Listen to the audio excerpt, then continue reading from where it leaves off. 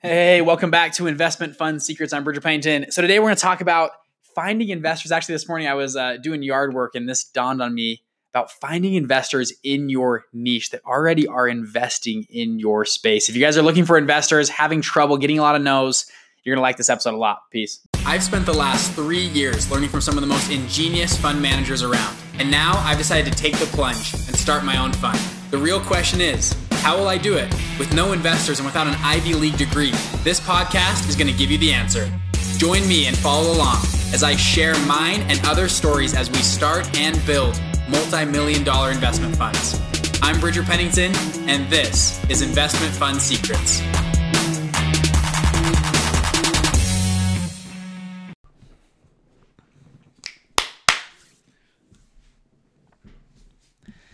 Hey guys, welcome back to the show today. So I was actually this morning doing some yard work, which is great, by the way. Me and my wife actually just bought a house 6 months ago. And I remember growing up, I always thought it was crazy that my parents kind of liked doing yard work and they got a little joy out of it. And it was just irked me as a kid that they wanted to go out every single Saturday, even when we didn't really need to do it. They wanted to go out and fix the beds or weed the grass, whatever it was, and fix the lawn. And I just thought it was wild. And now that me and my wife are homeowners, it is like my favorite thing to do is to go outside. Because if you guys are like me, you're stuck behind a screen all day, you're on phone calls all day, and it's nice to get out and just get a little dirty, put your back into something, swinging a shovel. Anyway, so this morning though, I'm out doing, we're changing some sprinklers that had busted in our yard, and shoveling. Just happy to be outside, happy to be alive. And it kind of dawned on me as a principle about raising money. And I was thinking about it because I was talking to a few friends that were out raising money, right? And they were trying their best to convince investors to put money into their project. They had kind of an outlandish idea for their company. And they weren't looking for a fund. It was more for a venture capital type of business. They were trying to get fundraisers for that. And they were like, yeah, no one wants in, we're just trying to go around to different investors. And I was asking them, well, have you gone to like angel groups, venture capital investing groups? Like, well, we don't want to go to those guys yet because they charge high interest or they want to take control of the company. I said, okay, I understand that. And this kind of dawned on me that I connected that dot with this morning. I was thinking about many of us are trying to create investors for our business that aren't already those types of investors.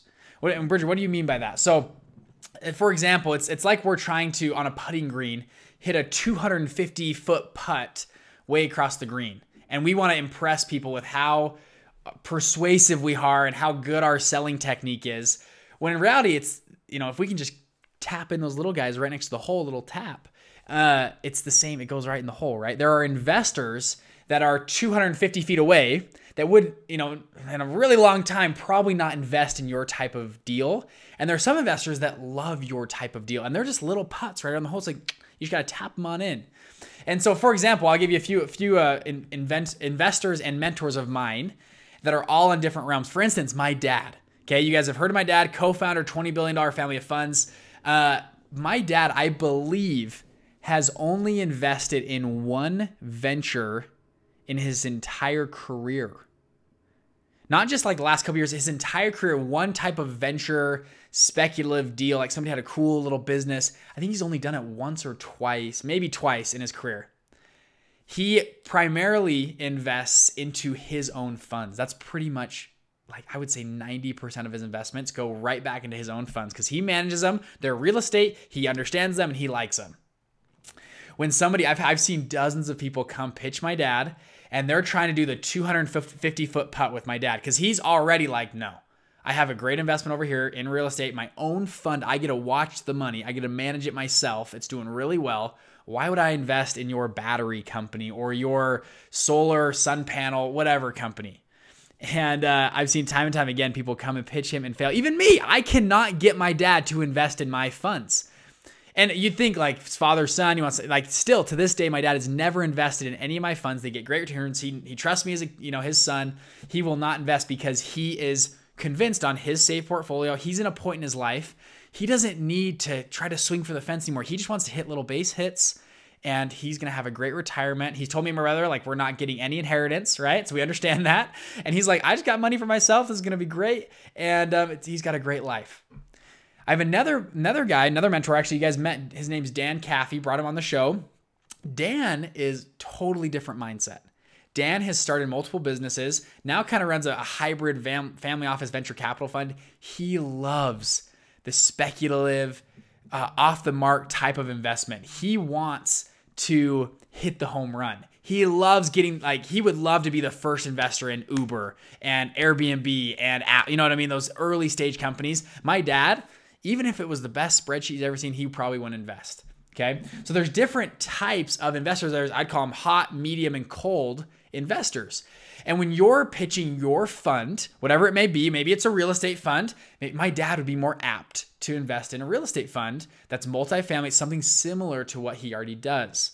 If you're doing a high venture, you got to find high venture investors that are already used to those types of investments. That's why I said to my friends that were raising money, I said, go to angel groups. Angel groups are essentially a group of people. Like, we have the Salt Lake City Angels.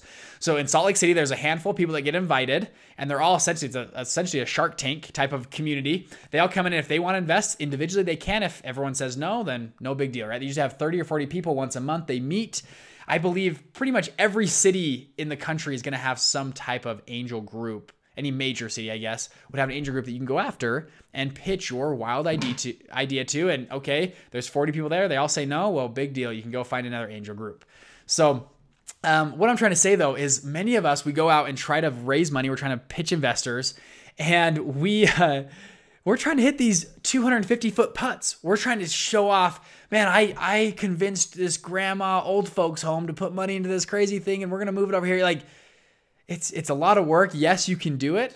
Yes, it happens. But for me, it's easier to go after those investors that are already apt. So for instance, I've told you guys before with raising money, when I meet someone at an event or a party or a networking thing, and I believe they have a little bit of money, I always say, hey, I'm Bridger, and I ask them what they do. They always go, oh, I do this. I'm an investor. I'm retired now, or I do, let's run this company. I say, great. Then what do you do? Oh, I run a small fund. And hey, actually, I always say this.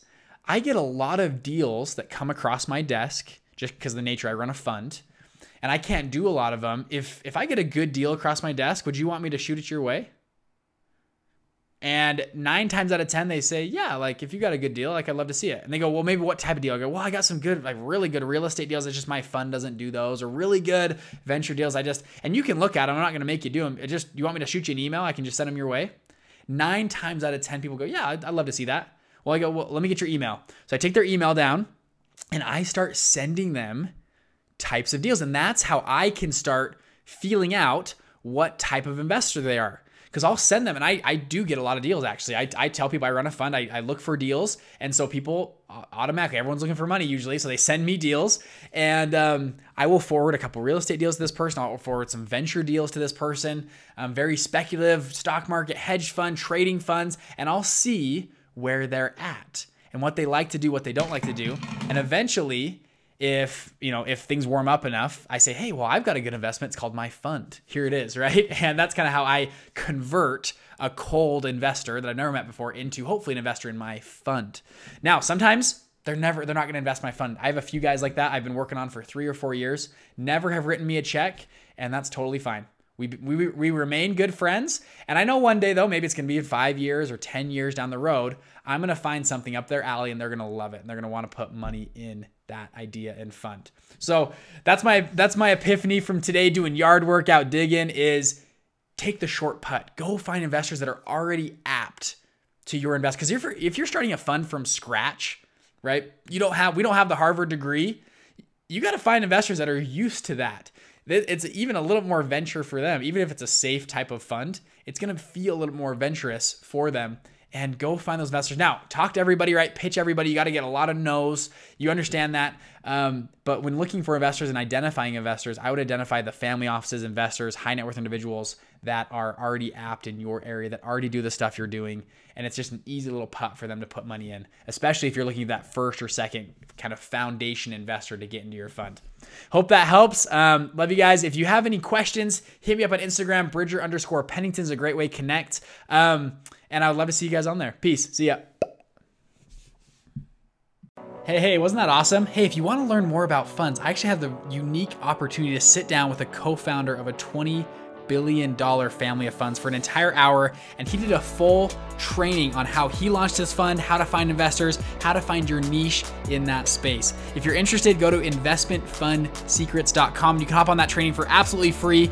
Listen to him for a full hour. It's an incredible training, and that knowledge actually as a mentor helped me launch my first fund. I think you guys will really enjoy it. See you on there. Bye.